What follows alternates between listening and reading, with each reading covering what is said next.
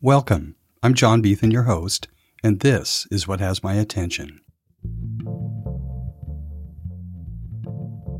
This episode is time-sensitive, and it's a PSA for Tomorrow's Women, a nonprofit organization headquartered in Santa Fe, New Mexico, that empowers young Israeli and Palestinian women to create change in areas of conflict.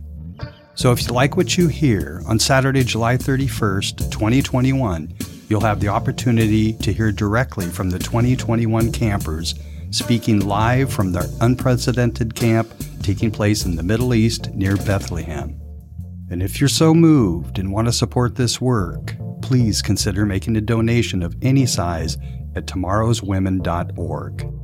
I'm joined today by the director of Tomorrow's Women, Terry Burnett, and two campers from the 2021 camp who at the camp Saturday, July 31st will be joined by young leaders sharing stories of peace amidst the recent violence. In this episode, Terry mentions my involvement in podcasting the 2006 monologues performed at the beautiful Lenzig Theater in Santa Fe, New Mexico. I had recorded 6 episodes from that evening. And towards the end of this interview, and after our goodbyes at about the 32-minute mark, you'll have the opportunity to hear the monologues in several languages of several young women leaders from that 2006 camp. At the time, I was working with Tanya Taylor Rubenstein and Camille Adair at Project Life Stories, an organization that was brought into the camps to help the girls write and perform their stories as monologues. I'd been podcasting for about a year and took the opportunity to record 6 episodes of the monologues. And now, here are Tomorrow's Women.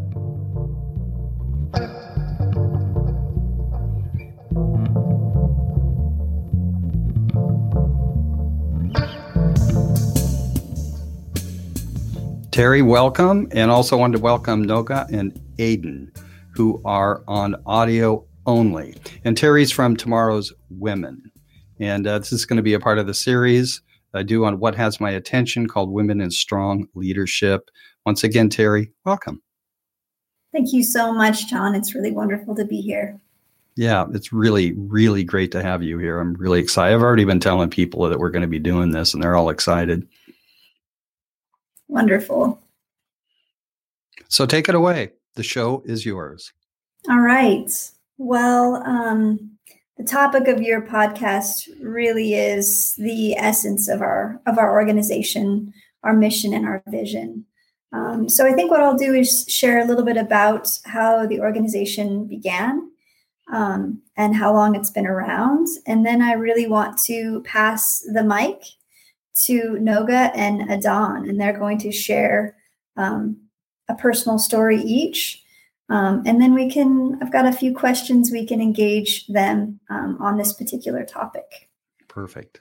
So Tomorrow's Women, formerly known as Creativity for Peace. And you, John, were there in the early days of that. It was wonderful to reconnect. Yes, podcast. We actually podcast 6 episodes, which was great. And a funny story about that is that I found those podcasts as I was sort of sorting through the materials of this 18 going on 19-year-old organization. And I thought, what are these?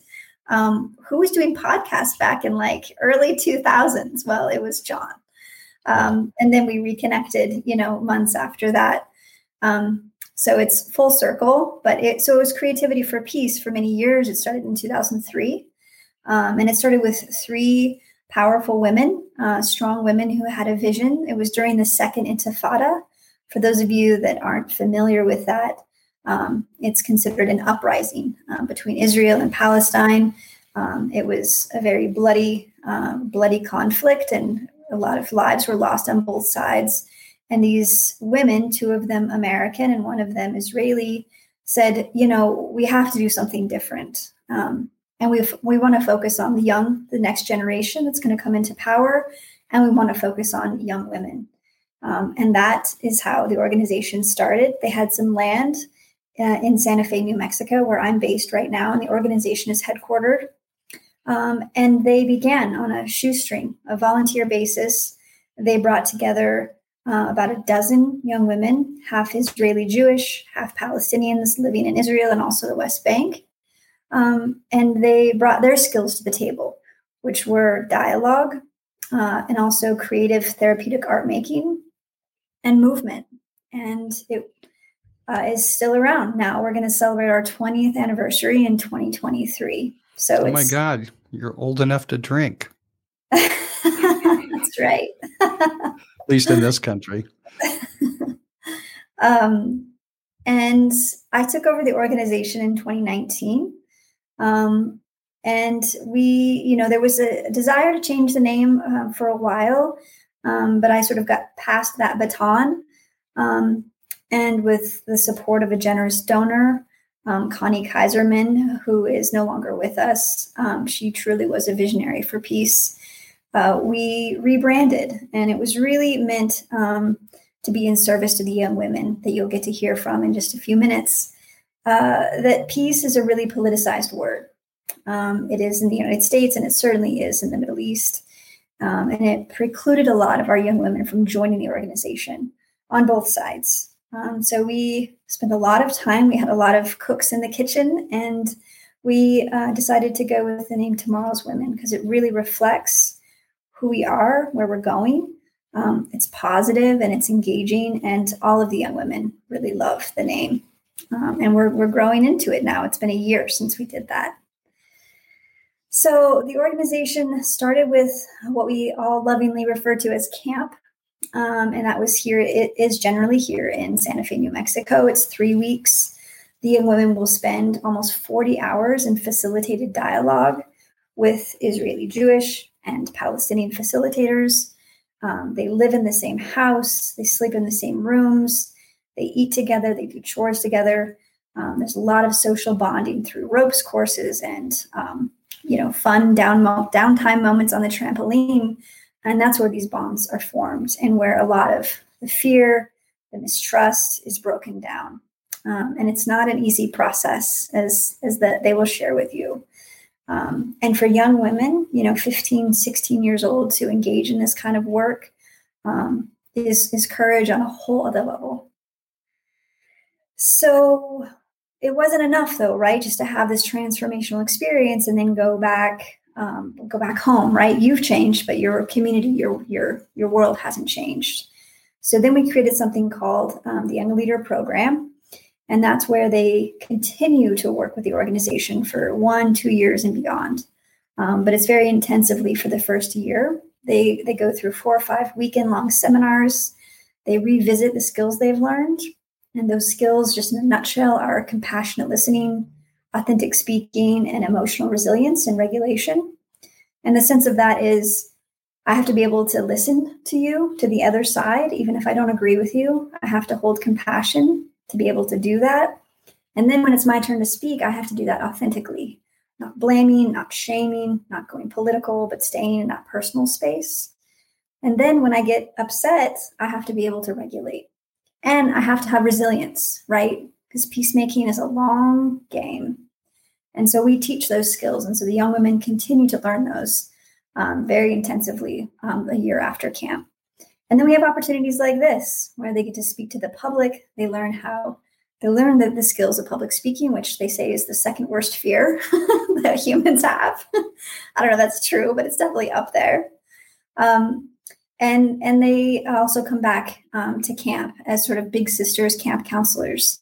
And that's what Noga and Adon are doing right now. So I will pass the mic, but really briefly, I want to talk about camp. Normally it's happening right now in Santa Fe, but due to COVID, it's happening in the Middle East. That way the young women and the facilitators didn't have to travel internationally. And so it's in a place right outside of Bethlehem, and it's historic. So we've always had camp in the United States. And so this is complicated, right? It's in the West Bank. That means Israeli Jews had to travel into the West Bank. It's legal for them to go into this place where it's called Area C, but it's complicated. And so these young women that have, courageously joined to be campers, and with the support of Noga and Don and the staff, it's really a historic moment. So we're excited about that. And And I'll talk about it at the end, but we are going to have an opportunity for all of you listeners to join us. It's called Salam Shalom. It's coming up this coming Saturday, July 31st. And it's at 10 a.m. Mountain Time or 7 p.m. Jerusalem time. And that's going to be an opportunity where folks can come and get to know the campers and also to hear from Nova and Adon again. So I'm going to pass it over, unless there's anything you want me to share more about, John, before I pass. No, that's good. I do notice they're coming on without video, and I notice their mic is muted, and they've left actually once since we started. So we're going to have some bumps here. I mean, we're talking to them, and they're across the pond, so to speak. So can you guys hear us? Yes. Oh, great. So carry on. Okay. Well, I'm going to start with Adon. So will you introduce yourself, talk about when you first joined the program, what you've been up to, why you joined, why this was interesting to you, and then share a story with us. Okay. So my name is Adan, and I'm 22 years old. I was in the camp in 2016. And since then, when I graduated from school, I went to college and I studied and still studying English literature and psychology. And that's what I currently do. I joined the camp because I joined the camp after having a car accident, a very bad car accident, where I almost lost my life. And during that time, I was surrounded with so many doctors who are Jewish and Arab. And I was, for the first time in my life, I was only 13 back then. And it was the first time I'm physically and forcefully involved with a situation where I see mixed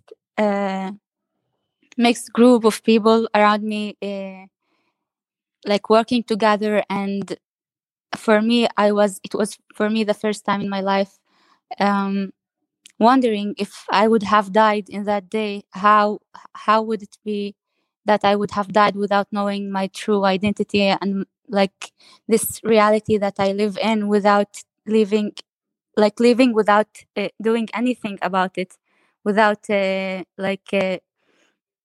without understanding even why do we have this complexity and this reality that I lived in, because I was so young and I was so afraid to face it, to have the courage to actually admit that there is something wrong around me and that there is a struggle that it was so hard for me to, back then when I was young, to accept that and face it and try to learn about it or even do anything about it. So that was the beginning. And that was the reason I decided to join the camp, to get more aware and to learn about the story of my people and the story of and the narrative of the other side. Thanks, Adon. And you're both from the 2016 camp. Yes. So why don't you go ahead and share a personal story with us? Yeah, sure. So, I mean, I always, when I went to the camp, I didn't know how to identify myself. I didn't know even, I had so much fear even to say that I am Palestinian, because for so many years I was so afraid to actually get exposed and connect to the identity of my people because of the suffering I know about, the suffering I hear from the stories of my grandmother in each Friday, when she tell us about the land she used to have in the past, and the way she used to go on. She was a farmer with her dad and family, and they would go every day to their lands and work the lands and with the neighbors and share the food. and the humble life, and she would speak about it with so much pain and hope that she speaks like we had these lands and now we don't have them. Like this land becomes this city, and this land, the lands of those people becomes this city. So my grandmother used to tell us about her childhood, and she lived more than 95 years. So actually, her childhood started before, like she was even alive in the when the British in the time of the British rule in the country, before the independence of the country, or even the Nakba for us. So like the history that she lived, and the story that she told me, it was so hard for me as a young kid to connect with this narrative, to know that I'm in the side of people who are struggling, and people who have lost their lands and are losing their identities as well.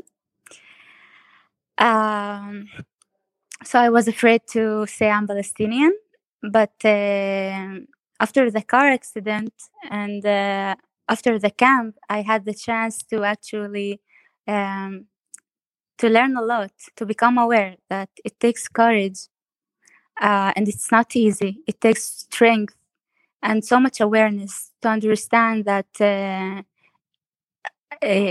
identity is something that is not black and white.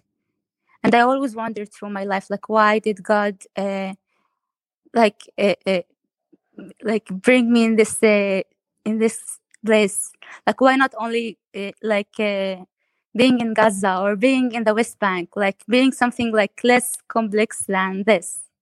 Where I live with the people that is called Arab 48, the people who stayed in their lands when in 1948, when the Nakba happened, when people lost their lands, and Israel declared the independence of the country.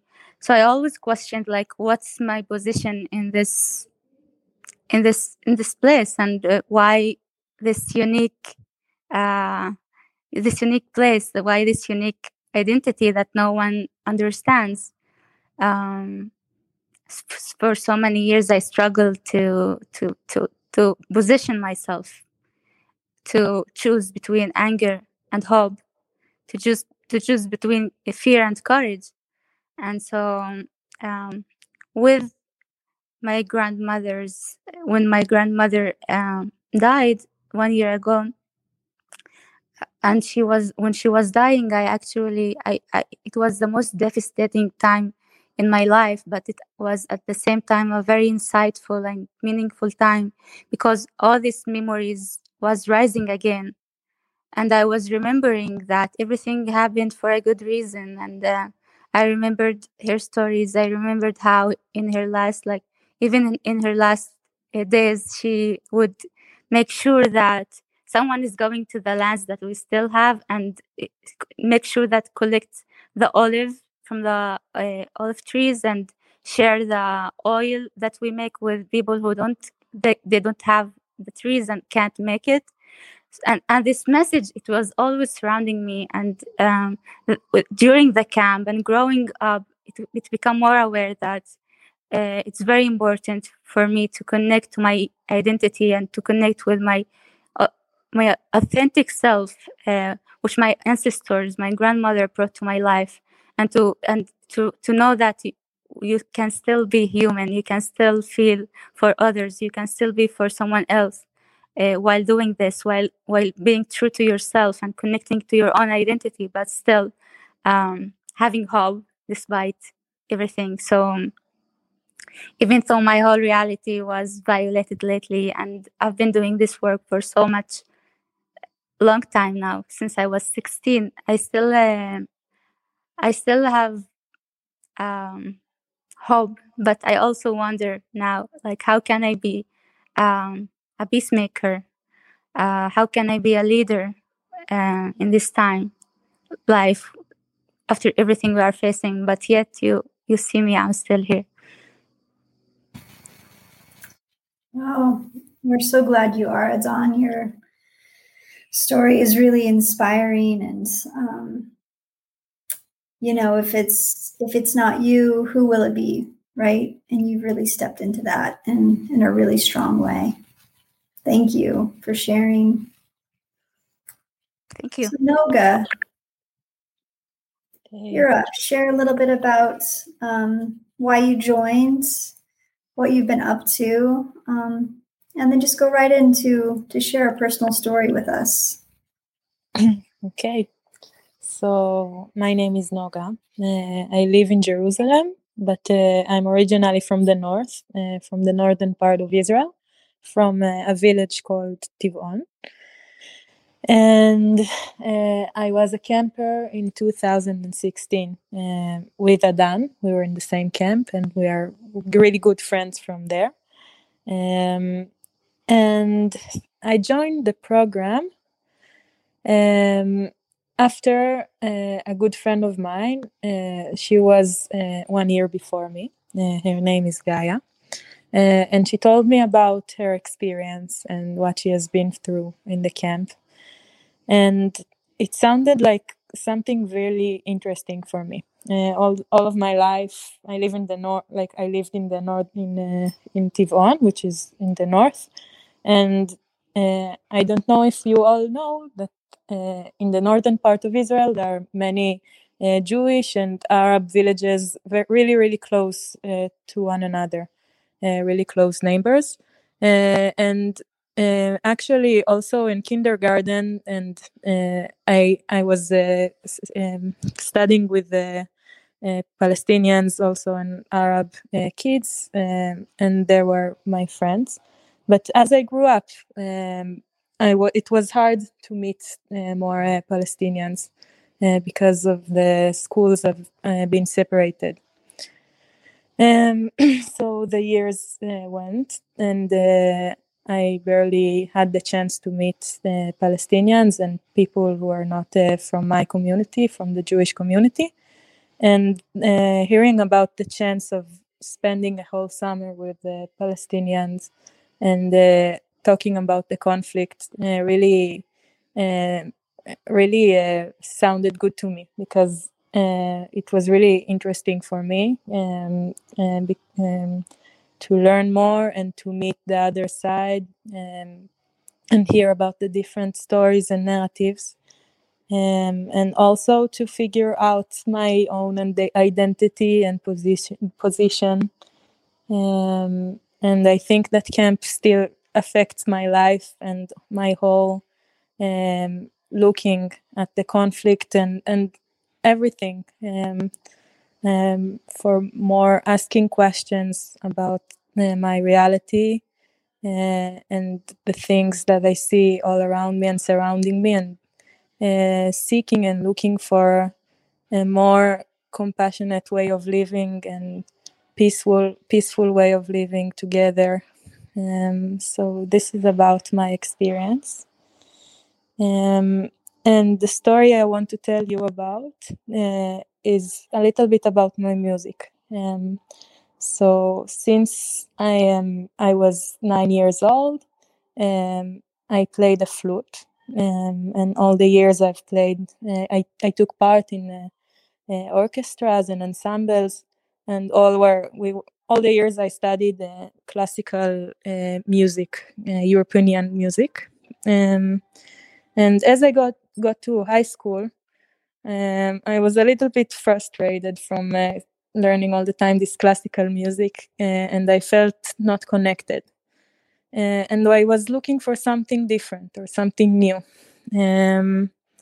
And I've heard from a friend of mine about an Arab Jewish orchestra that took part in Haifa, which is really close to the place I grew up in.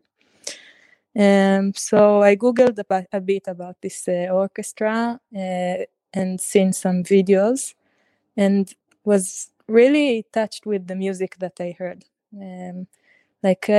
In this orchestra, the music that they played there is a mixed cultured music, like Eastern and Western in music together, like Arabic and European and Hebrew songs and Arabic songs all together. And I was really touched. And I wrote to the conductor if there was a possibility that I could join with my flute and play and take place in the orchestra. And then I had an audition and got accepted. And participated in this orchestra for about 2 years. And it was really life-changing for me. Also, having the chance of meeting many music students in the orchestra, and having the chance to play different kind of music that I was used to, a little bit of Arabic, and getting to know better the Arabic culture and music.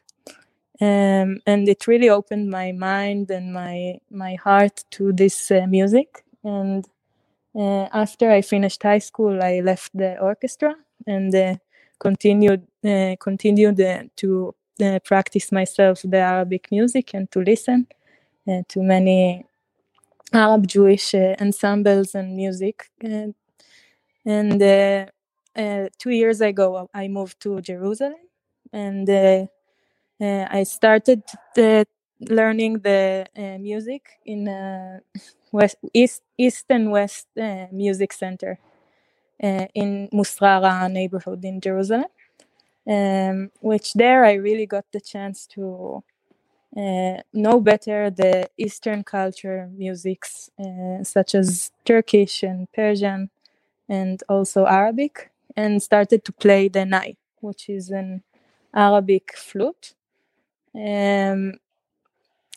And I think this is really life-changing for me. Nowadays, I study in the Music Academy in Jerusalem in the Eastern Department.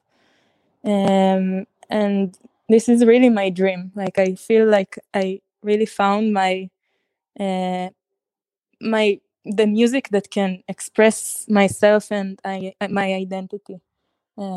My parents originally are half from my father's family is from Turkey, and my mother's family is originally from Holland. So in Israel, we have like Ashkenazi and Mizrahi, like families that have originally from Europe and families that are originally from Arabic countries or Morocco or such Eastern countries. And the culture are really different in each kind of thing. So I'm half and half.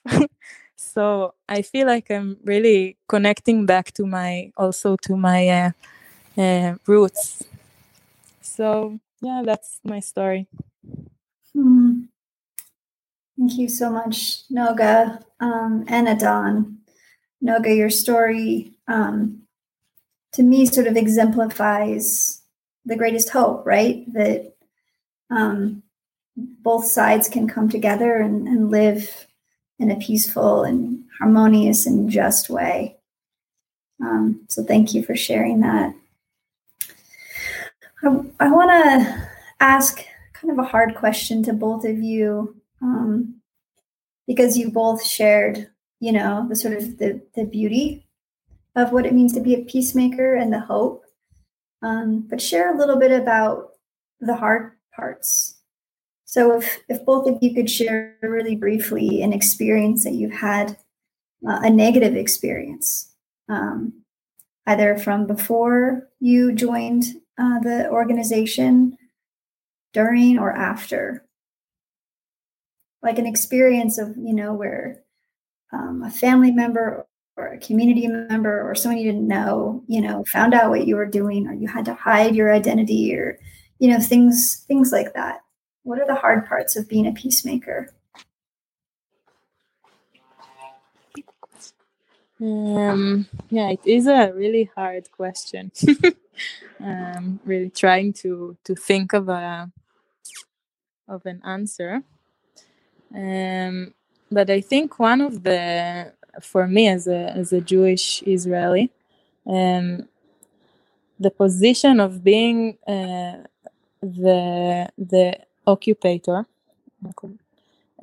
and being the side that causes pain to the Palestinians is really hard. And also to be part of my society, my friends going to the army and really not knowing what's wrong and right, because my people I love and the people that I am part of are the occupators and the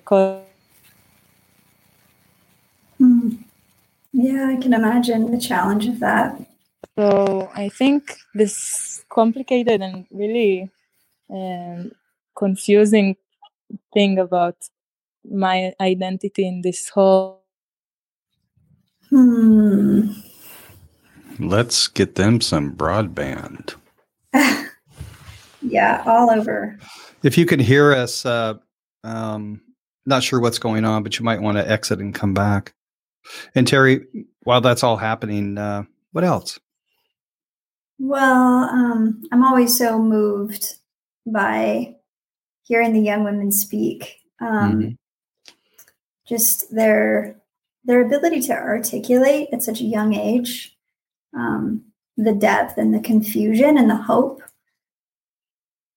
I think is something that's really, really unique. And I think it's our organization, our programs attract young women who have that awareness. And then I think we have this ability to really broaden that, give them the skills and the platforms.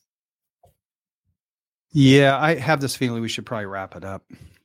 Okay. Well, at least we got to hear them share their stories.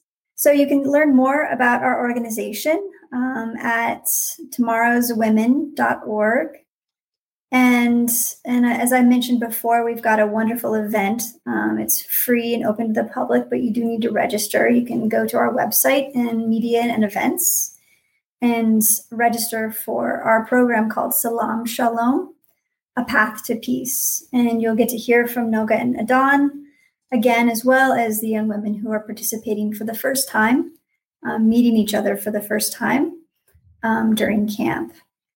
And Noga will also be playing some of her beautiful music. That's July 31st, 10 a.m. Mountain Time, 7 p.m. Jerusalem time. Very nice. All right, great. So website, specifically the URL address? tomorrowswomen.org. There you go. Well, Terry, thanks for being here.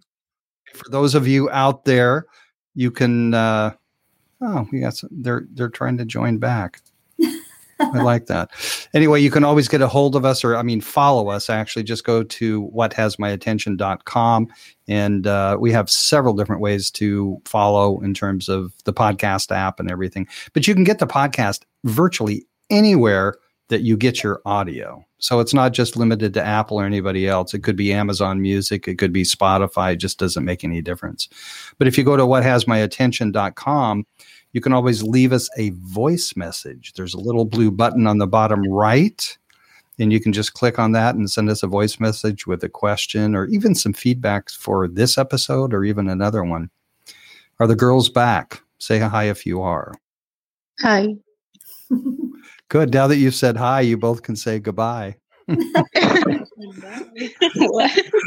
Yeah, we're going to wrap up, Noga and Adon. Oh. Thanks so much for joining us from camp. We look forward to seeing you on Saturday. Thank you. في كل مساء أحتاج للحظات صمت وحيدا أفكر ماذا أحتاج لأحلم به، لأن الأحلام في حياتنا مستحيلة وأحاول تحقيقها في الحلم. في أحلامنا أشياء مركبة، اختلاط أشياء، كلها دائما صعبة المراس، قوية. في كثير من الأحيان لا أستطيع تفسيرها، وفي الأحيان الأكثر لا أتذكرها. أفلا تظنون أنه صعب على بشري أن يكون بلا ذكرى؟ أفلا يكفي أن ليس له ذكرى عن الماضي ولو قليله، وأيضا لا يذكر يوما أنه حلم مع أنه يحلم. في حياة البشرية المستحيل هو المراد، وفي حياتي أشياء بسيطة أحتاج إلى تحقيقها، ليس لنفسي ولكن لإسعاد الآخرين، ولكنها في وطننا شبه المستحيل، وفي المنام بعيدة المنال. الجميع يريد الأفضل، يطالبه، يحارب من أجله، ولا أحد يفكر لماذا أحتاج للأفضل في هذه الحياة البالية. في اعتقادي قلمي هو أرضي التي ألجأ إليها حينما أشعر بالفراغ، بالغضب، بالفرح أو بالاشتياق. أتركه يتسلل على الأوراق ليترك وراءه بصمات الشعور والإحساس، وهذا لا يعني أنني لا أحتاج إلى وطن يأويني. أحس بدفء ترابه وحرارة شمسه وحضنه الواسع. لوجود الاحتلال الإسرائيلي ألجأ إلى الآمال ليكون لي وطن واحد نقي الحكومة، جميل الشعب، سهل التنقل، وهذا لن يحدث إلا بسواعد الأجيال، وهذا لن يحدث إلا بسواعد الأجيال.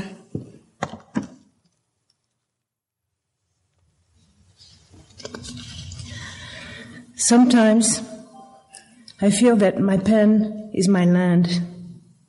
When I write, I try to write from my heart, and I feel that the words that come out of me don't only represent my feelings, but also the feelings of other people and their hearts as well.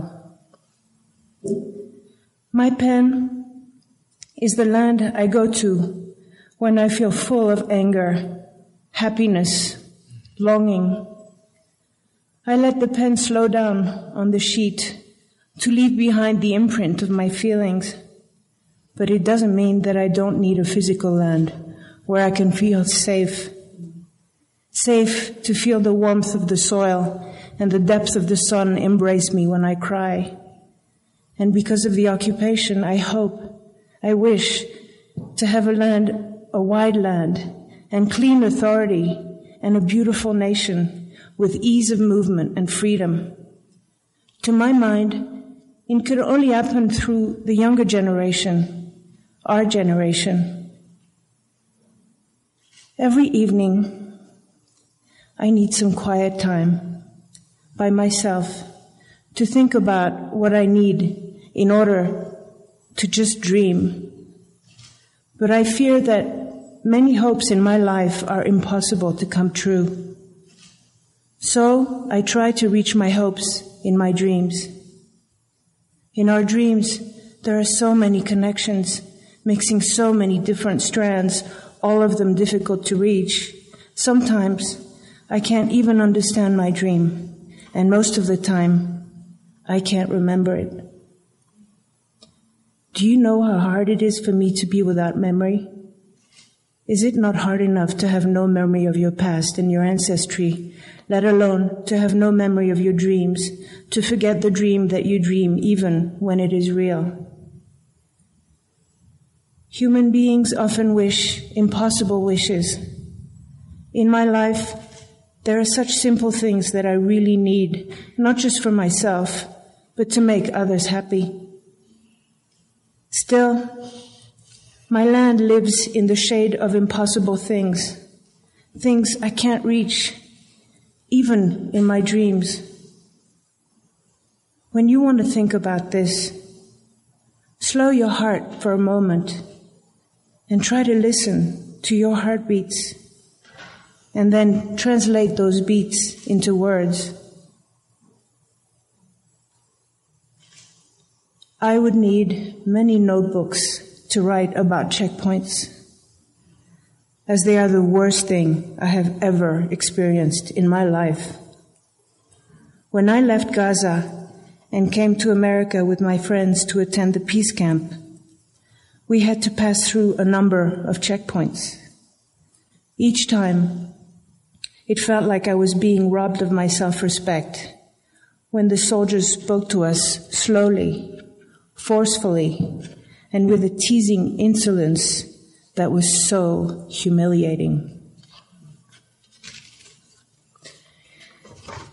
They asked us to take some of our clothes off, and it felt like someone drained my soul. If they weren't so concerned about world opinion, I'm sure they would have asked us to undress completely, standing naked in front of everyone.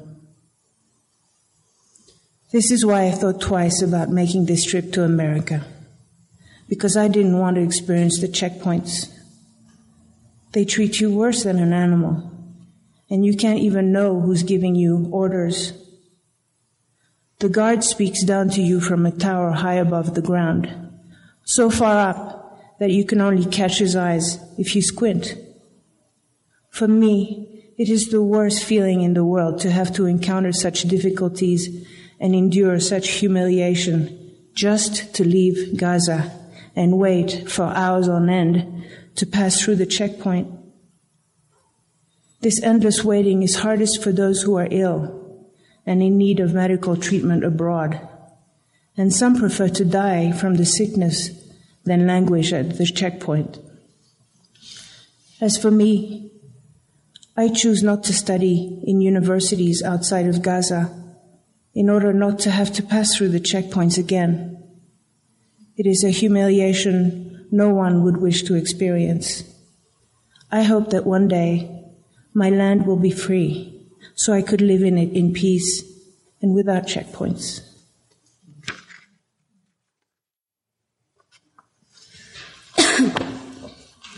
The Holocaust. Oh my God. It's too painful to write about. The first thing popping in my head is the search for revenge. I look at my grandfather and grandmother each day. I see the numbers on my grandfather's arm and I think to myself, why? So many questions are running through my head. Like, how could the world not know? How could everybody just be quiet and not do anything about it? I'm so angry. A lot of my family died in the Holocaust, and when I hear the stories about it, it's too hard. The hardest thing of all is that my grandparents do not talk about it. When there is Holocaust Memorial Day, they just turn off the TV and are quiet all day long. They light candles for all their relatives that passed away. My grandparents came from Czechoslovakia and were teenagers during the war. My grandmother was 7 years old in 1939. She was first to wear a yellow star on her clothes.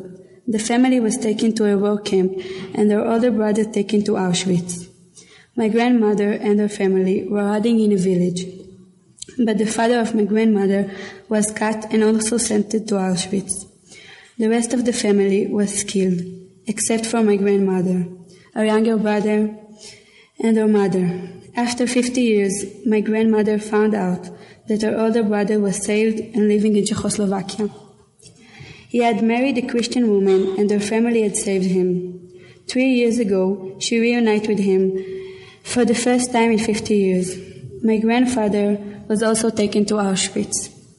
When he was released at the age of 18, he weighed only 35 kilos. He somehow survived the death march. His entire family was killed and only him, his brother and father was saved. My grandparents never talk about their experience, but when I began writing this monologue, I asked my mom, and she finally told me what happened. Maybe now I can try to understand how this happened. Well, it's not true. I could never understand. How could someone be so cruel, without soul? I guess they were just sick people, because if not, then I will lose all my beliefs in the human race.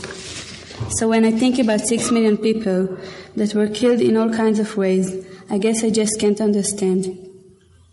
It's so hard for me to hear people say that the Intifada is exactly the same as the Holocaust. I feel there isn't anything similar between those two things. I wish the Intifada would stop. But sometimes I just don't see a solution to this. Since the beginning of the Intifada, the lives of the Jews and the Arabs have changed. The Jews and the Arabs are afraid to leave their homes, and our lives have become normalcy to who is going to die that day. My opinions have grown at this camp, and I feel the only solution is to take the land of Israel and split it into two countries. One side the Arabs and on the other side the Jews. On every side there are people that are extreme, and they want all the land. Until they will have it, it won't be pleased. So many times there were bombings in places where I go a lot. For example, 1 month ago, there was an explosion near the mall in Netanya. We go there a lot, and my mom and I were supposed to be there that day. I was really scared when I heard about the bombing because I could have been killed. Also, just a few days ago, there was shooting on a bus in Shufaram, an Arab Israeli village. The man who shot people was an Israeli soldier. My dad works there, and one of his employees warned him after the shooting to leave because he's a Jew who works in an Arab community. Both of those examples show that the violence comes from both sides. It's so hard for me to hear some people's opinions. I love Israel. It's my home, it's my love, it's my family. Each day I hear conversation of my parents and their fears about my brother who is in the army. I will never apologize about my rights to live in this country that my grandparents built in their own hands. No soldier enjoys being in Gaza or Ramallah or the checkpoints, and no family like mine is enjoying worrying about their children's life each day. But it's the only way to prevent suicide bombers and give a feeling of safety to the citizens of Israel, Jews and Arabs as one. I wish someday that we could live in peace, and I hope that the suffering of my grandparents and all the Israeli people will end. I hope I can play a small part in this. Hi, I am an Arabic girl who was born in Haifa. Haifa is a big city in the north of Israel. In Haifa, there are the three religions, the Christians, the Muslims, and the Jews. We all live peacefully and everybody respects others. I study in an Italian school. It's a Christian school, but we also have Muslims and 3 Jewish girls. One of the most beautiful places that I love is Jerusalem. I go there every other month. Jerusalem is a big and beautiful city. I go there to pray and also to shop. Every time I go, I always hear a voice in my head that says to me to be careful or not to go at all. It's not that I'm afraid, but I always hear that voice. I'm not afraid because I always go where the Arabs live, and I don't think that they are going to bomb themselves, so I feel a little bit safer. The church where I go to pray is the church where Sacred Heart of Jesus. When I go to Jerusalem and see the Arabs living with others peacefully, I still have the hope that each day we can live in peace together. I think that Jerusalem is a beautiful city, so I feel sorry that the Palestinians can't go to visit there. I think that the government doesn't have the right to forbid any person to visit the city. I think that Jerusalem is a city that belongs to the Arab people, but if we put all of these thoughts away, like Jerusalem belongs to Arab or to Jews, the two nations can live together. I have heard about the Holocaust a lot, and I also learned about it in school. I know that Hitler killed Jews without reason. In my opinion, he was a crazy man. The small groups of Jews that were rescued from Hitler's hand came to our land of the Arabs and lived there. In 1948, the Israelis came to Palestine, where my grandfather lived.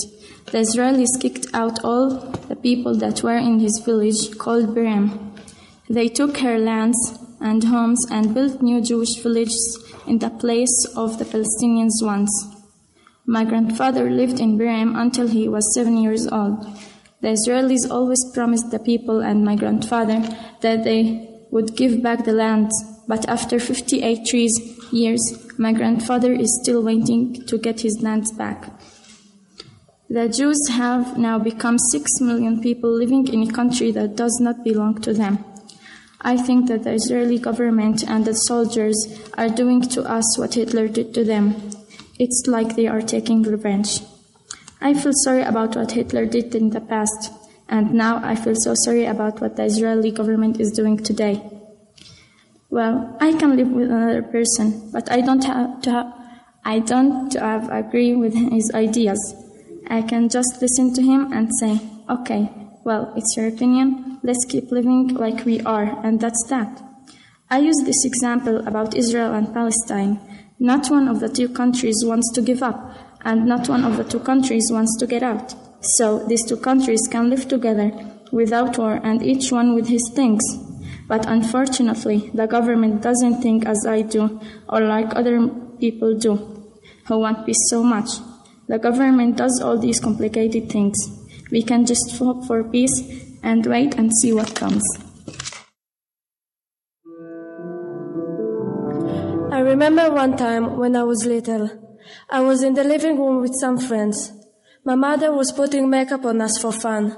Suddenly, there was the loud siren, and my mom took all of us quickly to the bomb shelter. We had to sit in this small room, and then my mother and father's friend went to bring all of us food. I was really worried for her, and it seems like forever until she came back. When the Intifada started, I live in the south. The rockets fell in my area, but it seems far away until one day a rocket fell in the kibbutz where I studied. Later, we went back to Kiryat Shmona.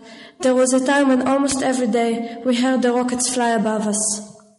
I tried not giving this too much attention, but it was scary to be alone in the house and hear the booming of the rockets. One time, we went to an Arab village for my school volleyball game, and in the middle, our coach told us that might be Katyusha rockets falling at home. Tears started to fall down my face. Another time, we were on our way to a game in a different Arab village, and we were told that there is a suspicion of a terrorist penetrating into Kiryat Shmona. All the people were ordered to return to their home and stay there. I was alone in my house and scared. I spent a lot of time with my grandmother, and she discussed a lot of things, including her life in Germany. The Holocaust is a horrible thing that happened to the Jewish people and changed the essence of the Jewish nation. My grandparents suffer in it, and my grandmother wrote a whole book about what happened to her during this time. Today, people use terms from the Holocaust and compare it to other things. This is the most despicable thing I feel you can do. It makes me very angry, and it causes an indescribable feelings. This is the reason that Israel is so important to us, and I think we should learn the history and the process that caused the Holocaust to understand it. This year, I saw a play with my theater class, and there was an ex-soldier in the play that talked about standing at checkpoints when he served in the army. Serving at checkpoints affected a man and made him cruel in a way that he didn't think was possible. Being in the territories made him cynical and apathetic. He traveled to India after the army, like many ex-soldiers Israelis, and made a spiritual journey for himself. But it was only a cover in different clothes. These young Israeli men are normal, full of life and happy, but the situation of standing at checkpoints changed them. The soldiers are 18 to 20 years old, and they have so many responsibilities. If they don't stop a suicide bomber from entering Israel, they will be responsible for the bombing. They are afraid that if they don't check people well enough, a bomber will get through. Doing this so many times a day make people apathetic. The soldiers did things they never would have done. When I will be in the army, I want to stand at checkpoints to make sure that bad behavior won't happen. My land is Israel, and no one is going to take it away from me. It's my home, and the home that my grandparents have fought for, the land my grandparents built on, and my grandparents put sweat, blood, and tears on. My home forever. My friends, my history, my beliefs, the Bible, the place I know, the place I feel comfortable in, the place with the most difficult and complicated problems in the world. But for me, it's obvious. This is the place I want to live in. My memories. I live in 3 areas of Israel, and I saw almost all of it. I love to travel in Israel, and I get this interest from my parents. Israel is traditions, joke, humor, barbecues, Independence Day, Passover. The more I write, the more connected I feel to Israel. I'm saying things now that I didn't know I felt, and they are so strong within me. I love Israel, and I'm in pain about what happened there. I think the world is going crazy around us. Wars are everywhere. People are getting killed every day, and I feel like I fit in the middle of this. I don't know who I am or where I come from. It's actually hard for me to talk or write about my land because I feel I don't have any land. I don't feel like I belong to any place. It's like on one hand, I live in Israel, which is considered a Jewish country. I feel I'm unwanted there, the black sheep of the country. Who says that I don't want to be a normal citizen there? I pay taxes, I speak Hebrew. Isn't it enough? Or should I go into the army and serve there? On the other hand, I'm an Arab girl, but I don't live with Arabs. I don't speak Arabic all the time because people can't understand me. I wish that I would have land to belong to be free there, to be equal like everyone else, and to live in peace, but real peace. The word land or my land doesn't make sense to me. This comes from my heart, and I can't lie to myself. Who says that I want to continue being considered like the internal enemy from both of the sides? It seems to me that we are not going to live in peace anymore, because we still believe that we have enemies. Enemy, I've heard this word. I think that the real enemy of you is yourself. If you want to do whatever, if you want to believe that you have enemies, it's your problem. You have to fight yourself and do whatever your heart tells you, not what your brain tells you, because hearts are never wrong. It's time to say stop. We want to live. Stop your madness. Our grandparents taught us a lot of things, and we should learn from their experiences. A new generation will be born from us, and I will raise my children to think differently. Happiness is the greatest taste in the world. When I'm happy, I can see the bright side of life, and then I can make other people happy. But when I'm sad, I just want to die, and I see all dark in front of my eyes, like nothing is going right with me. Happy moments are forgotten more than sad ones. It's worth it to laugh and to have fun and to just be happy. We have only one life to live, so we must use it. And the dreams are the most important part. Dreams are something that come from the heart and where no one can judge you. Dreams are one of the things that makes me feel that life is really great and that I really have to continue my life the way I want. I have a lot of dreams and I hope that they all will come true. I do believe that if I want something, I will get it. Even if it's hard, I don't tell myself that it's hard. I prefer to believe that there is nothing impossible. Everyone has the same right to dream, to think, and to choose the way he wants his life to be. Because really, life is the greatest gift that God gave us. I remember what happened to me one day. It's maybe going to be funny to you, but it's the example for what happened to me as a Palestinian girl, and I can't forget. One day, the Israeli army told us that after a couple of hours, they will attack Gaza, my city in Palestine. And the meaning of their attack, that they will attack us with tanks and shooting. And sometimes they enter into our homes and use our things and take our men and kick us out of our homes. It scared me a lot. I was terrified. I started to think about what's going to happen if the Israeli army kicks us out of the home. Oh my God, we will be in the streets without a home. Then I just think about a solution. Really, I want to prepare myself. And I came up with an idea to pack a bag with all the stuff that I may need if they kick me out. I put some food for myself and my family if we will be hungry, and all my personal things that I most like and I don't want to lose them in their attack. I've also put some clothing, especially my praying clothes. And the most important thing that I put is the Quran, because when I feel afraid or I worry about something and feel unsaved, I read the Quran to feel comfortable and to ask God to protect me and my family, especially from the enemy's attacks. Also, I thought about the weather and about the cold. I get some blankets and warm things. I still thank God that the Israeli army hadn't come to us or to my family's homes. But I feel so sorry about myself that I was 13 years old. I feel so sorry that I was a child, and at that age, I worried about the army's attacks. That sometimes old people can't worry about all those heavy things. It's not supposed to happen to children. It's not fair to let a child feel all those fears. Really, not fair.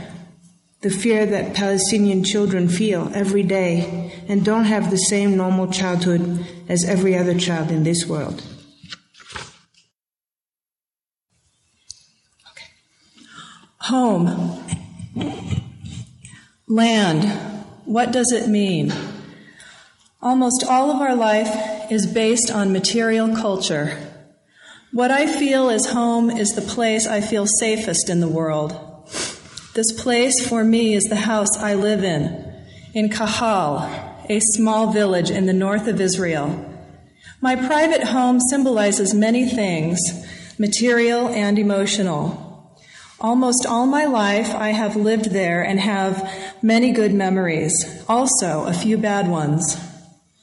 They all add up and are carved in my mind as good and happy memories, because even my bad memories make me who I am and who I will be in the future.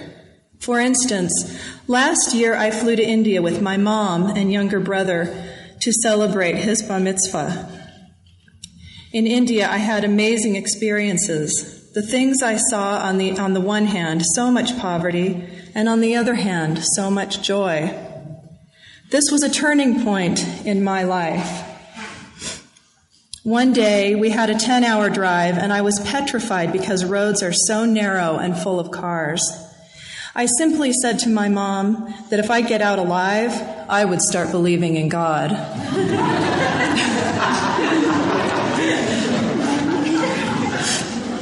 In India, I felt at home like I do in my home in Israel, especially in my room. I decorated it myself, from the color on the walls to the shape of the table, how it looks and where it stands. I am sad to talk about my room because my grandfather built me the table and the bookcase, and he died this year. It is difficult for me to deal with his death. That is why the furniture means so much to me and holds so many memories. I miss my grandfather very much, and it is difficult for me without him. I can't imagine how my birthday will be without him there. It is not only my room that is full of his memories, the whole house is full of his personal touch. The benches on the porch that I always sit on, the library, and many other things, and this is what makes my house so special to me. My father built the house, and my mom did the interior decorating and works in the garden.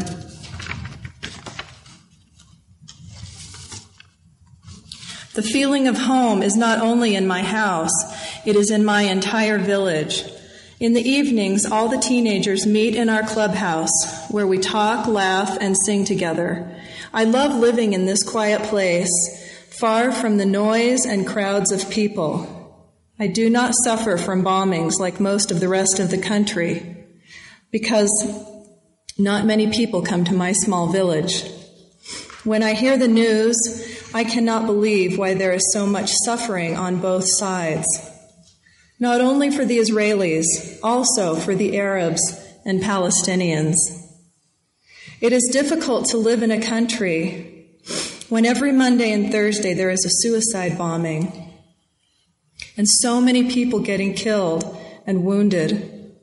It has not happened yet that a person from my family has been hurt, but I am so scared that it will happen. I don't think I could deal with another death of someone near to me. If you ask me if I have an enemy, I will say yes.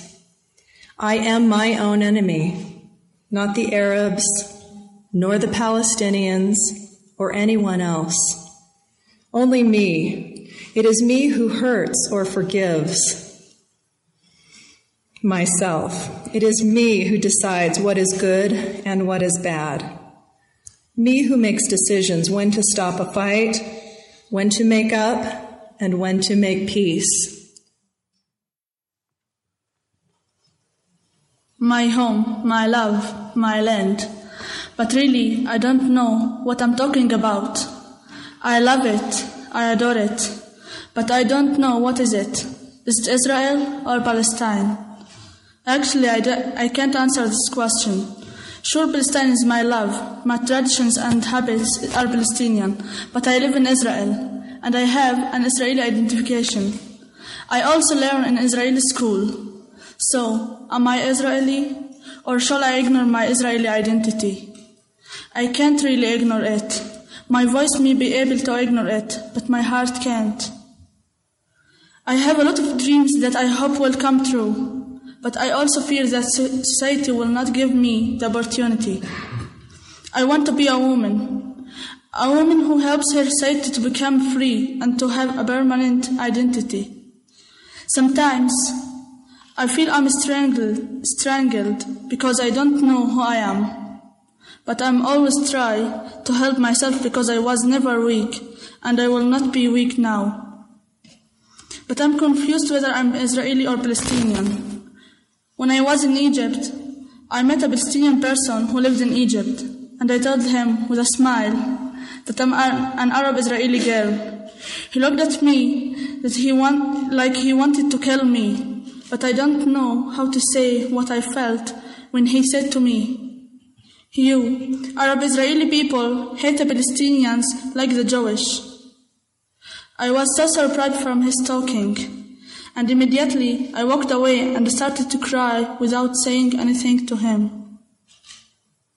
I had another experience at the airport with my father. There were a lot of Jewish there, and they all passed easily without problems, but it took the Arabic people a lot of time just to pass the first gate. When they asked us where we lived, we said that we are from Al-Fahim, and Israeli security stopped us. After 1 hour, a person from the security came and asked me questions for a long time that made me so tired and so nervous. I asked myself, is this happening to me because I'm an Arabic girl living in Israel?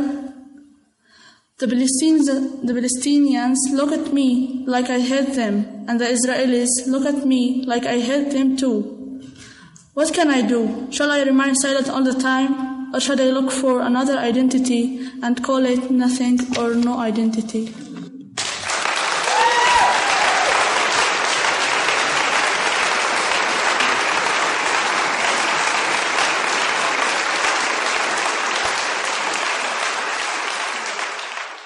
Imagine there's no countries. It isn't hard to do. Nothing to kill or die for, and no religion too. Imagine all the people living life in peace. Ooh, you may say I'm a dreamer, but you're not the only one. I hope someday you'll join us.